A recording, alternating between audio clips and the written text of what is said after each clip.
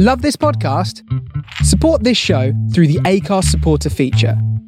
It's up to you how much you give, and there's no regular commitment. Just hit the link in the show description to support now. There's never been a faster or easier way to start your weight loss journey than with PlushCare. PlushCare accepts most insurance plans and gives you online access to board-certified physicians who can prescribe FDA-approved weight loss medications like Wegovy and Zepbound for those who qualify. Take charge of your health and speak with a board-certified physician about a weight loss plan that's right for you. Get started today at plushcare.com/weight loss. That's plushcare.com/weight loss. plushcare.com/weight loss. There's never been a faster or easier way to start your weight loss journey than with PlushCare. PlushCare accepts most insurance plans and gives you online access to board-certified physicians who can prescribe FDA-approved weight loss medications like Wegovy and Zepbound for those who qualify. Take charge of your health and speak with a board-certified physician about a weight loss plan that's right for you. Get started today at plushcare.com/weight loss. That's plushcare.com/weight loss. plushcare.com/weight loss.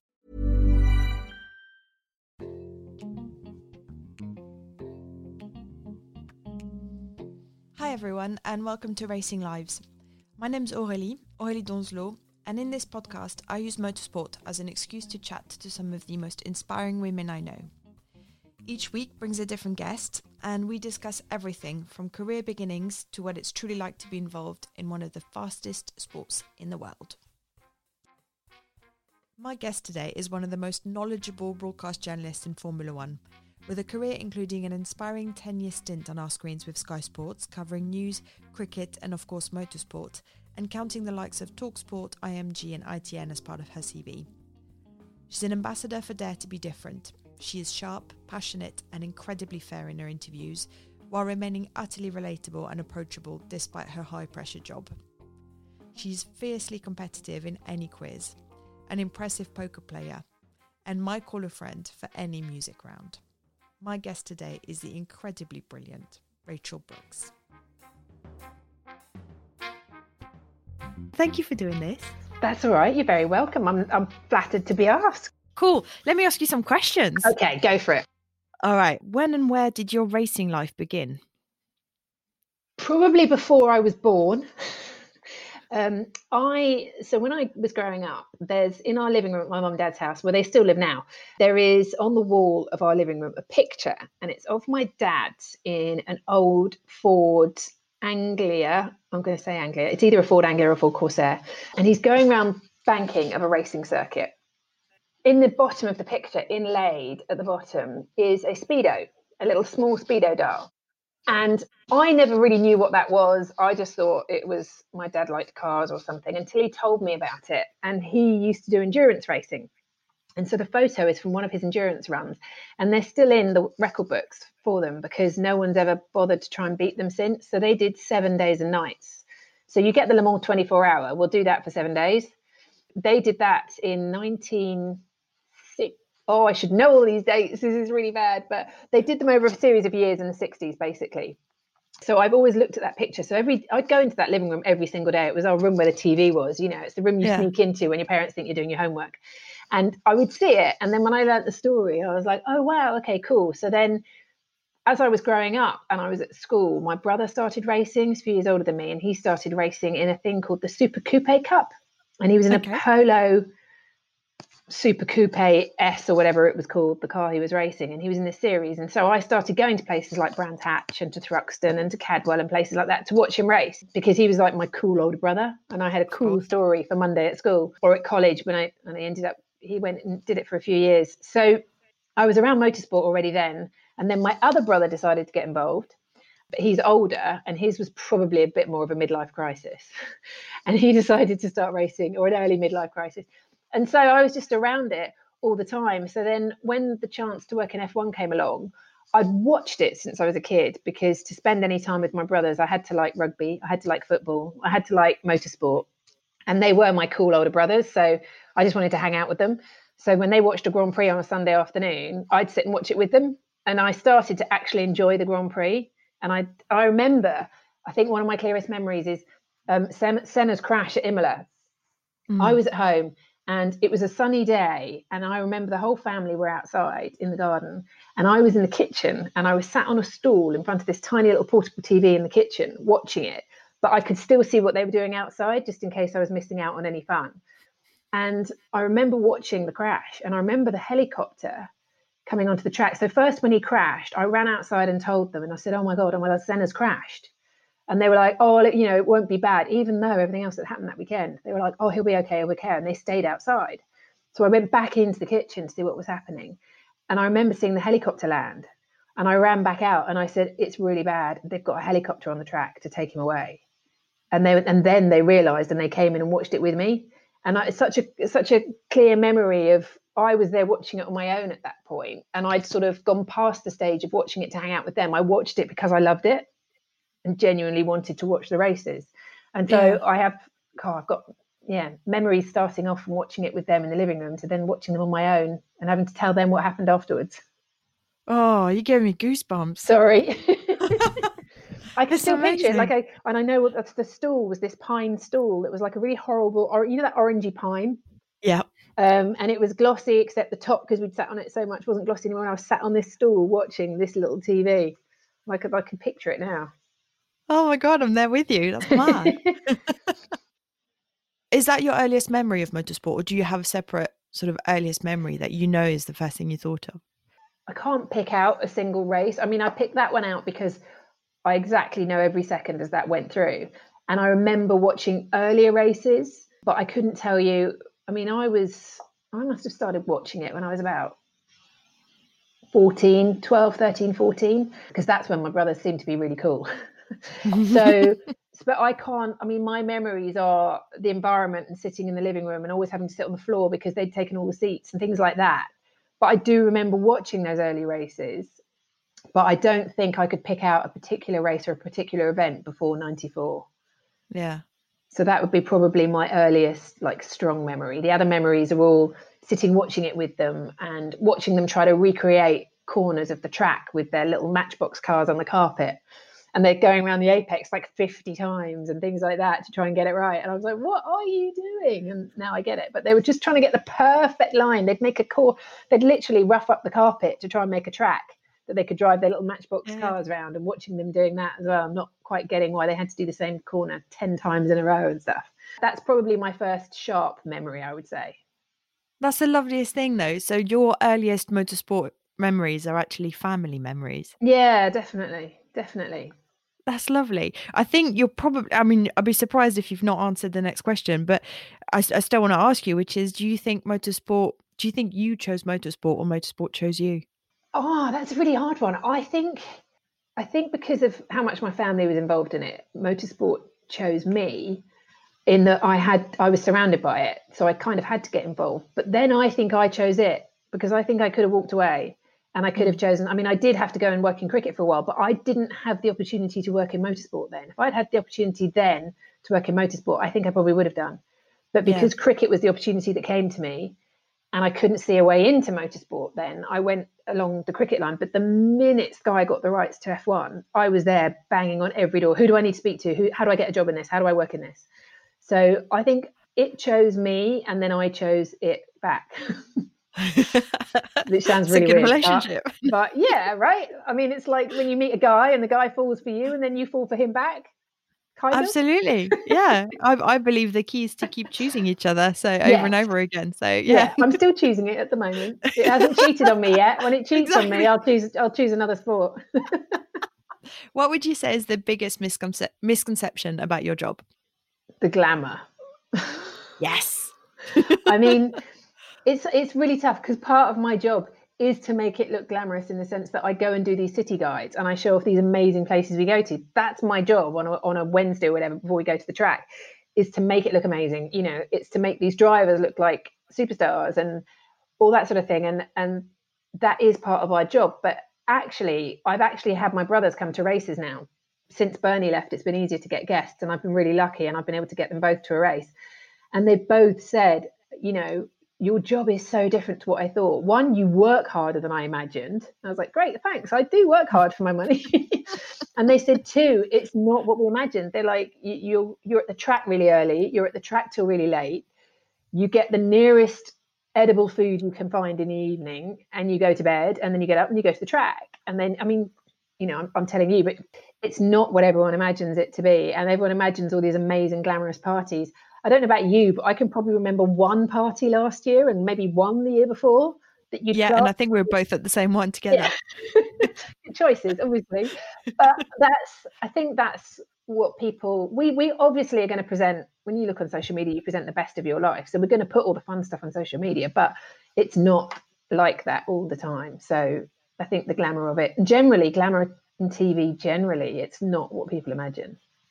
But people don't want to hear that. They want to imagine it's glamour. So let's keep selling it that way. It's an escape, isn't it? Exactly. Well, exactly. We're there to entertain. They don't want to see that our voiceover booth is next to a stinking toilet, or that, you know, in Monaco, when I had to change into a fancy dress for the fashion show, it was in a portaloo. I was trying not to touch anything, and my dress had a big skirt to it. And I was trying not to even brush the sides of this tiny little portaloo with my dress. And I was like, I couldn't turn around and get my arms around without touching the sides of the portaloo to do the zip up. So I walked out and had to ask the nearest person to do my zip up as I came out of this portaloo. I mean, that's what they don't see. So I have to admit, that's the sort of thing I would put on social media for sure. I probably should. But fair enough, though, I completely agree. You know, on a similar note, actually, there's a massive emphasis on success in motorsport. It's kind of what it's built on. The whole point is pursuing elite, and it's very, very competitive. How does that translate in your job? Do you find yourself becoming competitive just because you're a competitive person anyway, but you are also surrounded by ultra competitive athletes all the time? It's a funny one, because so when I started in Formula One, I was working for Sky Sports News. And as a 24-hour rolling news channel, your job is to get the story. So that's your job, you know, that's what you're there for. And I found then, yes, it did feel much more competitive. And it was just in the sense that I wanted to make sure my bosses saw I was working and working hard, and that I thought the way of showing that was by getting the stories or getting them first.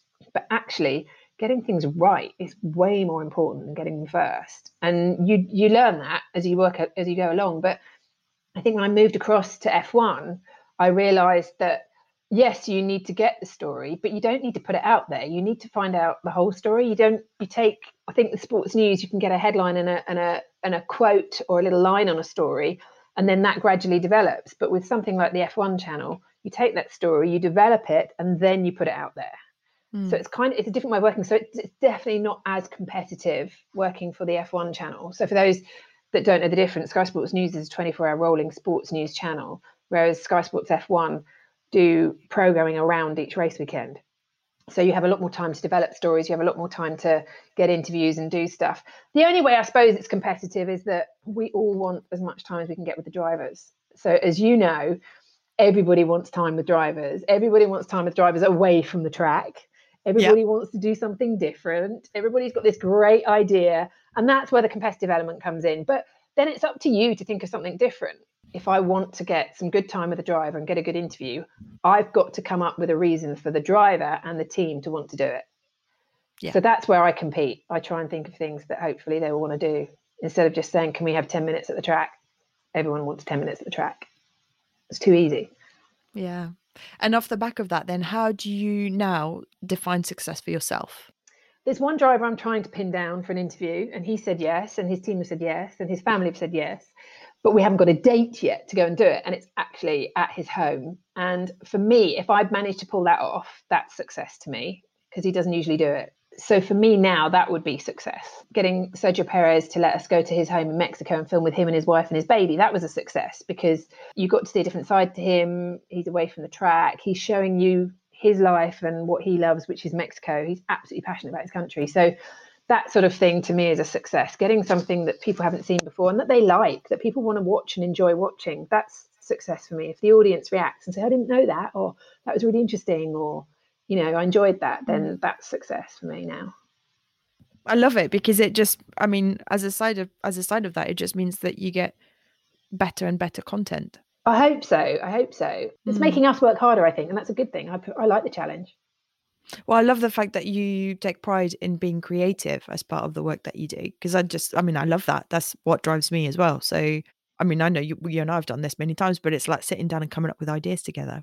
It's brilliant. It's so important because it's so easy to go to a race weekend. And because a race weekend is so structured, you Mm. just turn the same thing out every weekend. And that's not doing your job. Your job's got to be a way of doing different things, thinking of different things.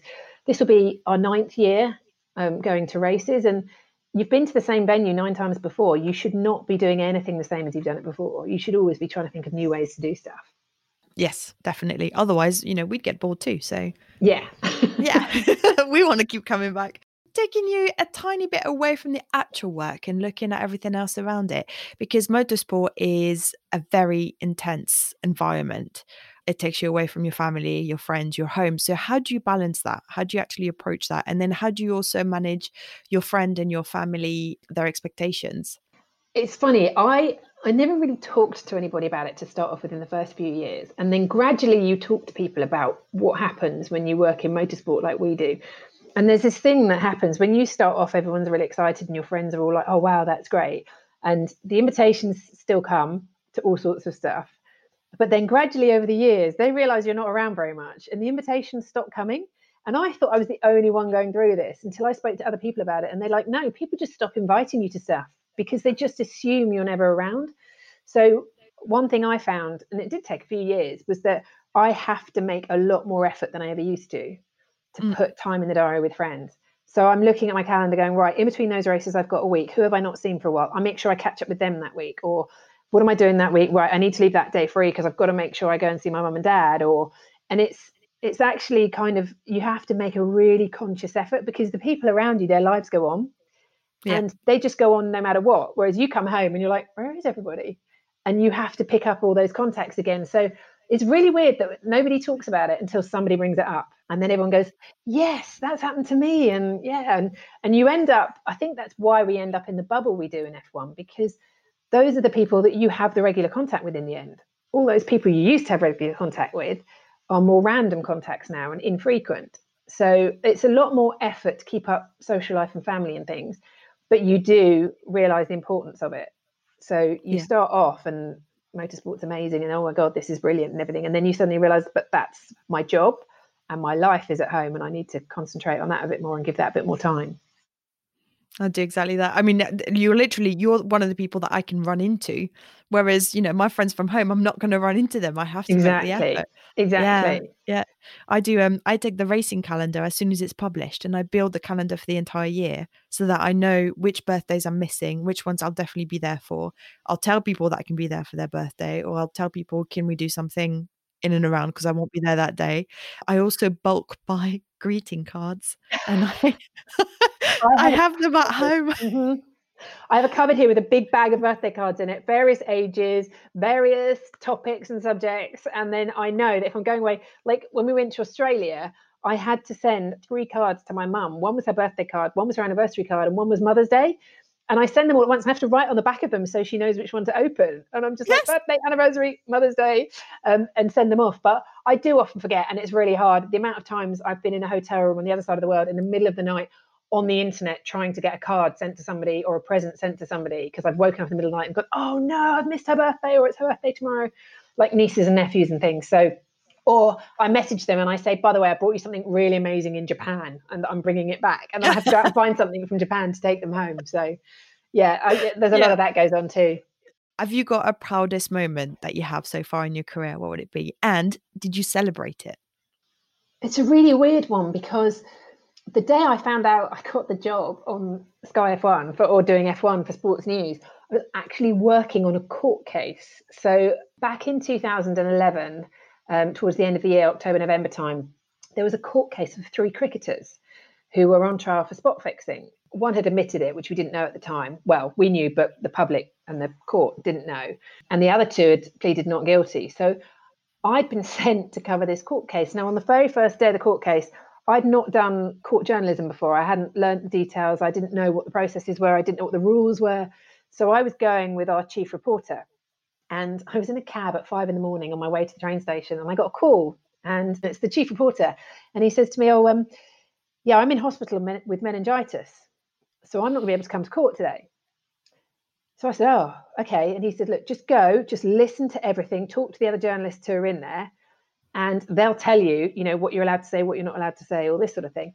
so I went to the first day of this court case, and the court case went on for 5 weeks.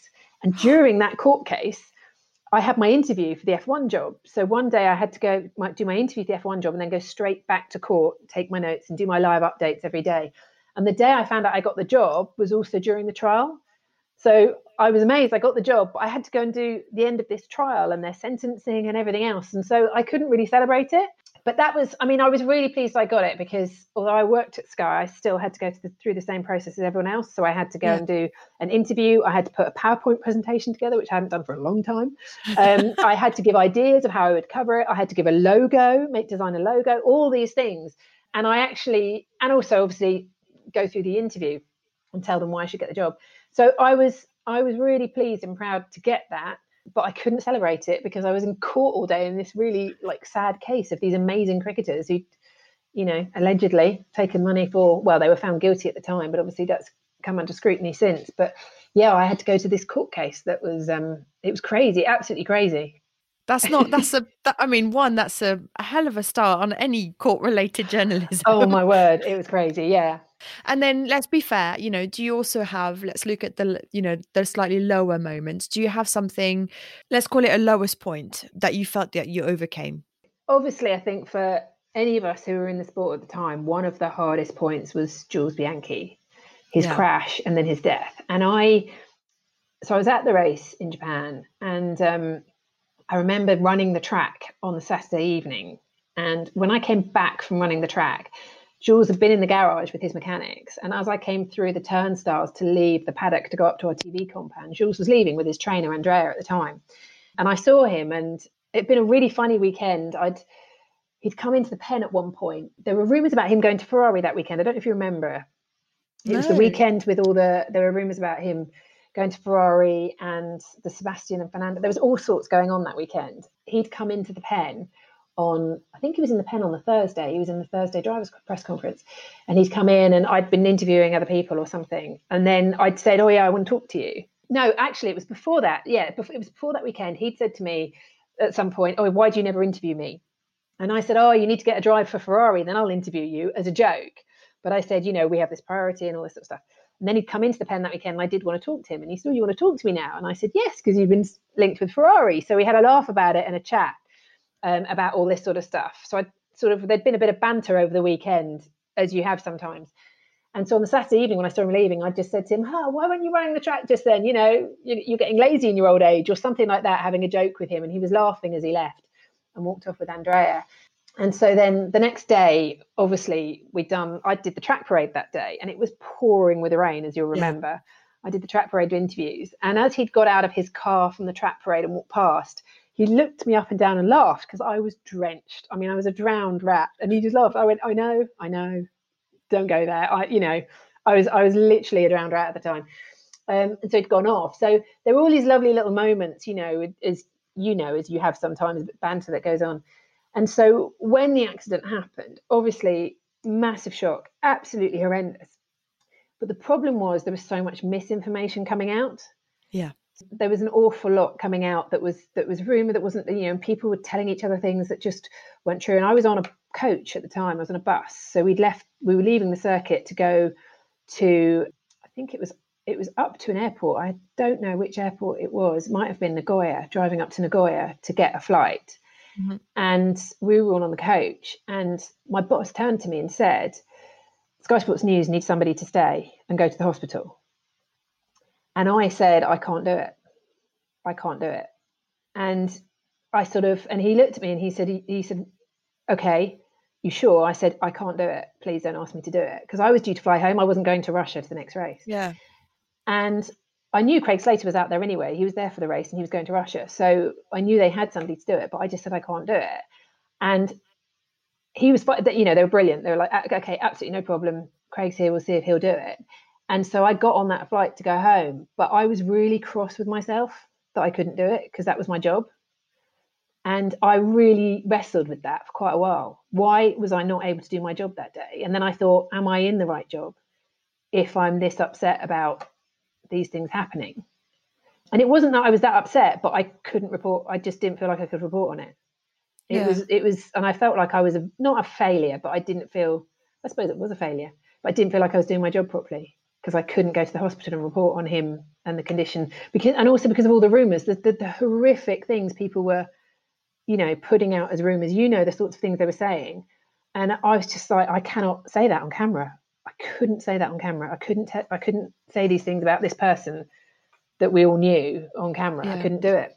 So I did for a while. I did wonder if I was in the right job. And then I came back to England, and the way TV works, you have to have an obituary ready for somebody if they're in that situation to go out should the worst happen. And I had to come back and make the obituary for him. And I had to go into Sky Sports News and sit there and go through footage of him as a kid, footage through everything.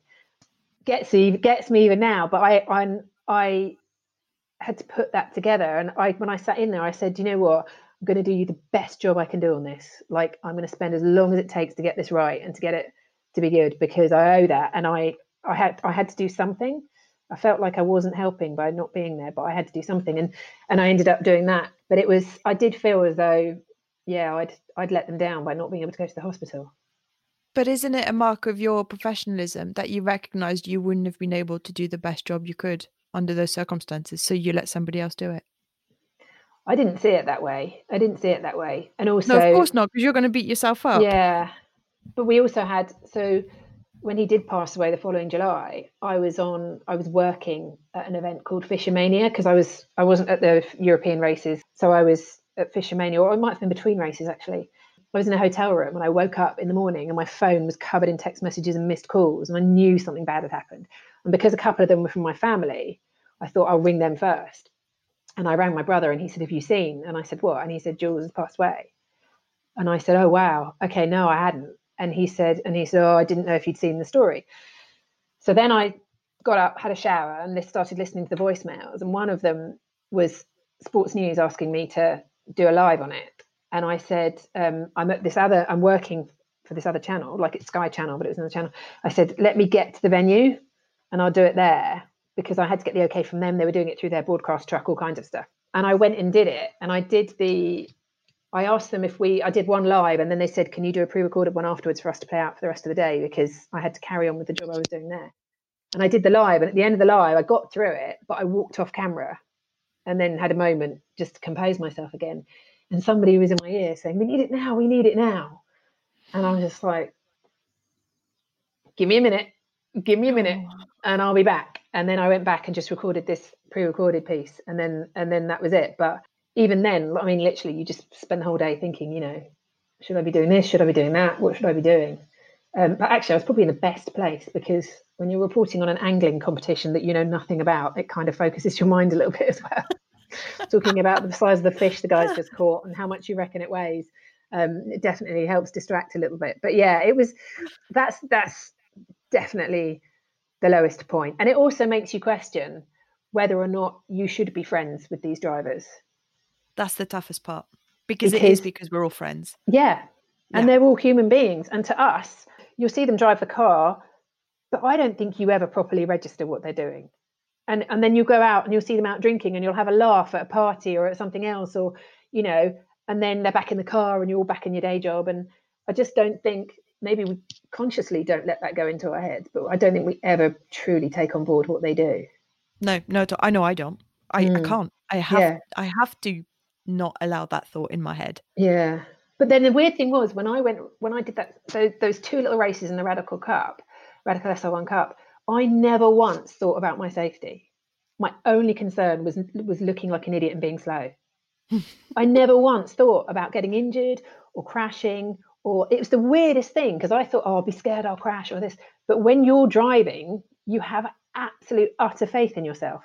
Yeah. So it's only when you're a passenger you're scared. When you're driving, like I crashed on a Friday at 100 miles an hour, just took off the rear wing, got back in the car after lunch, carried on. I have to believe that's what they think. They get in the car and they think, I'm in control of this, so I'm absolutely going to be fine. Of course, and they also happen to be the very best at doing it. Yeah, exactly. So, yeah. We all have faith in what they're doing, and I have faith in, everyone that's working on the cars, putting the cars together, and we do. And we all know each other, so we all know that we can do our jobs, drivers included, but we're also a family that travels together, and that bites back. Sadly reminded again last year in Spa with Antoine, that's just, you just get these reminders sometimes, don't you, that actually it's not normal and they're not superhuman. They are just like you and I. Completely. I'm going to flip it. Yes. And ask you, what is your favourite thing about motorsport? Because we need a smile now.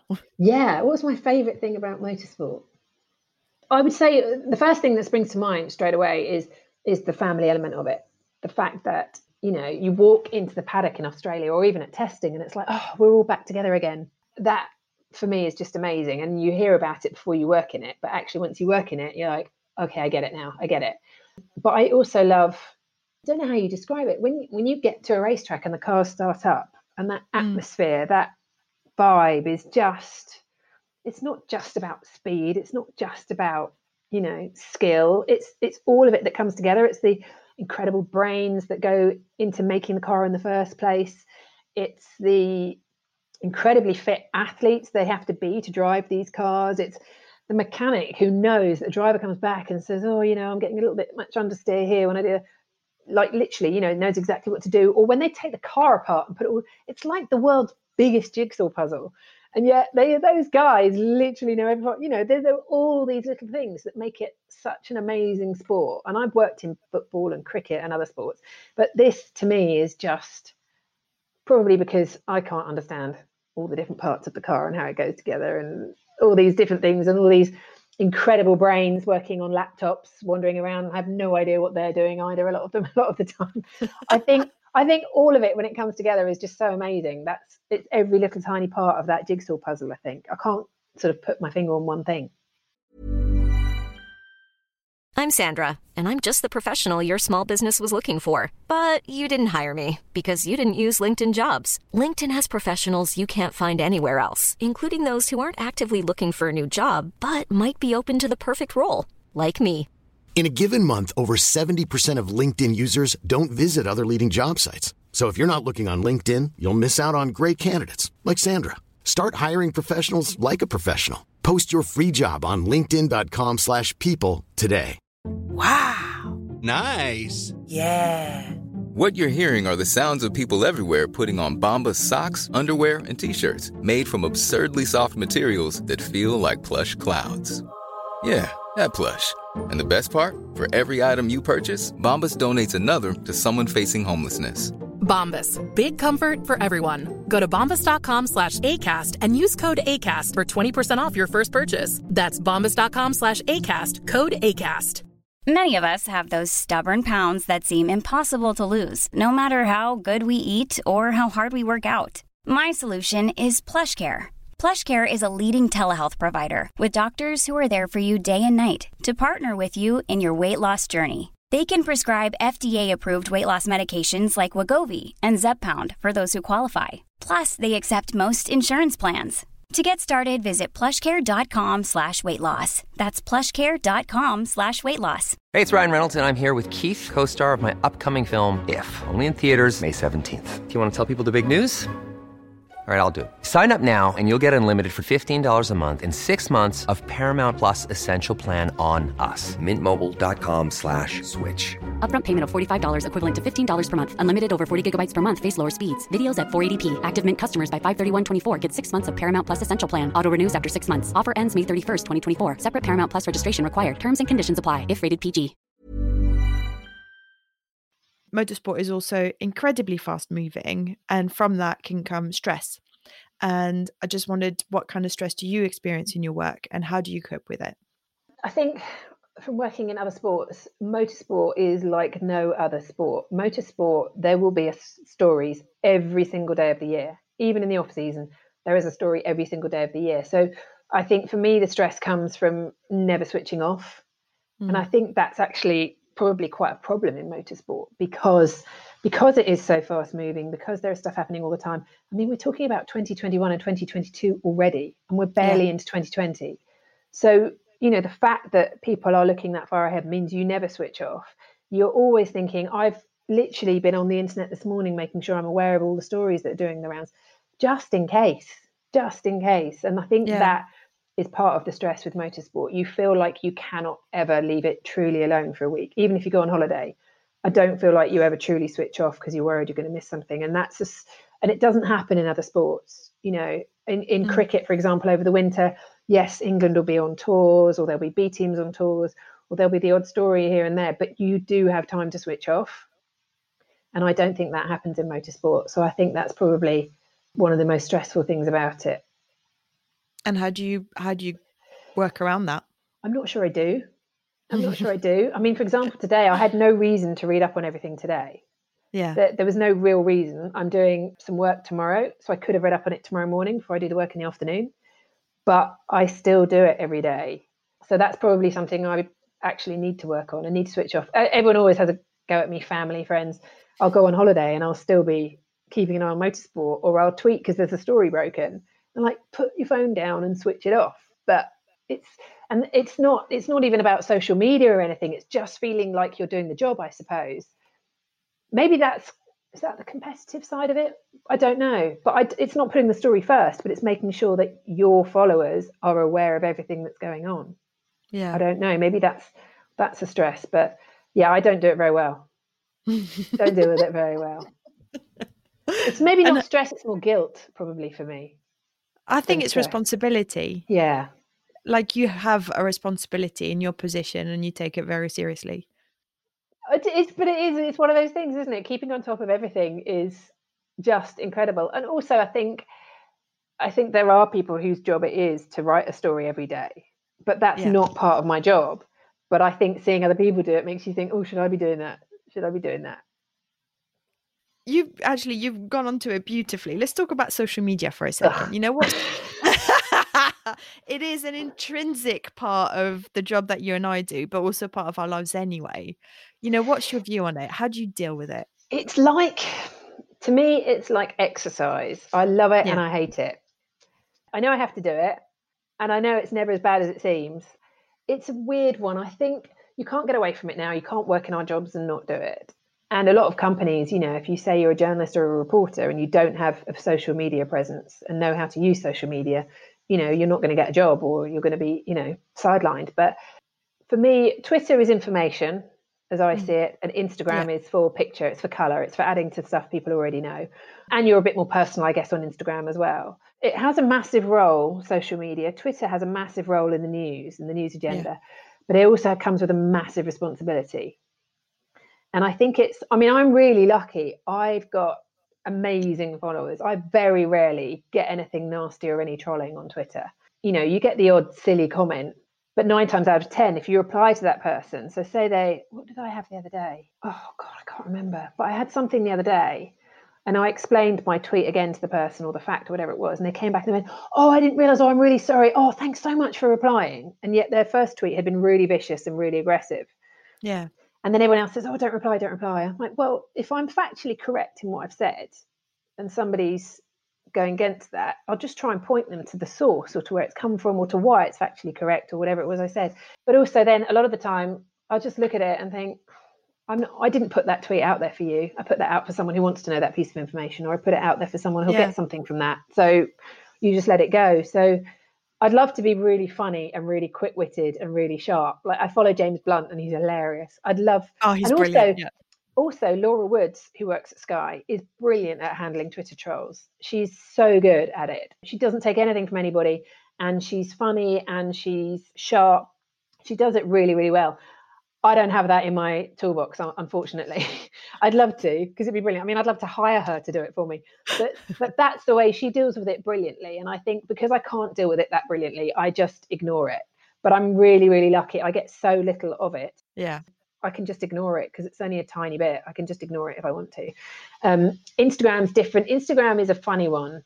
Instagram people seem to go to because they want to know more about your life. Yeah. And they want to be nosy, but in a nice way. You know, you don't often get negative comments on Instagram, because I like to think anyway that people appreciate you giving them a look into your life. I never put really personal stuff, so I don't put my nieces and nephews and family and people on there. If they've got their own Instagram accounts, I let them do it on there, but I never really put sort of family and people like that on there. Yeah. So I like it. I mean, I follow stupid amounts of people on Instagram. Like my day is scrolling, oh, look what they've done, and scrolling through Instagram all day. But I think Instagram's great, but I think you have to remember people only put the good stuff on Instagram 9 times out of 10. So I had someone say, oh, your pictures on Instagram, they're all great. I'm like, yeah, but I only put the good ones up. So there are plenty of bad ones on my camera roll. Don't you worry about that. I only put the good ones up. So yeah, don't be fooled. It's just a little sneak backstage, isn't it? I see it as that. It's just allowing people to get to know you or get to know what you do that little bit more. Yeah. And it's without having them in your pocket every day, because that's just not doable. But yeah, it's that thing of like, look, I'm happy to share this. I'm happy to show you this because I want you to know that things are real and not always perfect. And it's just nice. And it's also, I use it as like a record of what I've done or places I've been. Oh, it's my diary, isn't it? I mean, someone said the other day something about a race, and I went, oh, hang on. I went back to Instagram and went, oh yeah, that was in March 2015. And I literally had to go back to that Instagram to work out when that was. So no, completely. I'm completely visually driven anyway. So as far as I'm concerned, Instagram is my diary. There's one last sort of topic I'd really like to cover with you, and it's advice, because we get asked a lot, and I know you do definitely. And for anybody that wanted to work in motorsport and that's listening in the hope of gaining some little nuggets, what would you actually tell them? So I did a talk recently for Dare to be Different at the end of last year to a room full of great girls who'd come along, and some guys, actually, to be fair, and there were some dads there as well, but mostly girls, young girls wanting to get into motorsport. And I was on a panel with a doctor and an engineer and an aerodynamicist, obviously all female.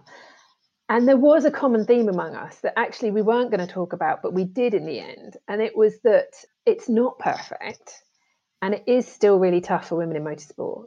All 4 of us had imposter syndrome, which is where you don't feel like you're good enough to be doing what you're doing. You're kind of winging it or bluffing or whatever. And for all 4 of us to have it, I mean, the doctor was a doctor in A&E. I mean, she's not winging it. She's not bluffing. She is a doctor in A&E. But we all said that we get it. And there's I don't know, some stat somewhere, but it's basically around sort of 90% of women have imposter syndrome and only 10% of men. And it's bizarre that we feel like we're not good enough to be doing what we're doing, but we absolutely are. But all 4 of us had this feeling, and all 4 of us felt that I've always said you have to work twice as hard to get half the credit as a female in sport, full stop, motorsport, definitely. But don't let that put you off. Let it make you work harder. Let it make you do something different. Let it make you come up with ideas other people would never have. Use it as an inspiration rather than as a positive rather than a negative. I mean, there is still, I'm not going to say there's no sexism in motorsport, because there still is. It's a lot less, but there still is. But work out how to deal with it. Work out what your answer is to it. Work out whether you're going to let it wash over you, not let it get to you, whether what you want to work out, no, I'm going to have a good comeback for that. I'm going to, not going to let you get away with it. Have a plan, but don't be put off, because I think motorsport now is it's a much better place for women to work in and girls to work in than ever before. And there are more women working in it.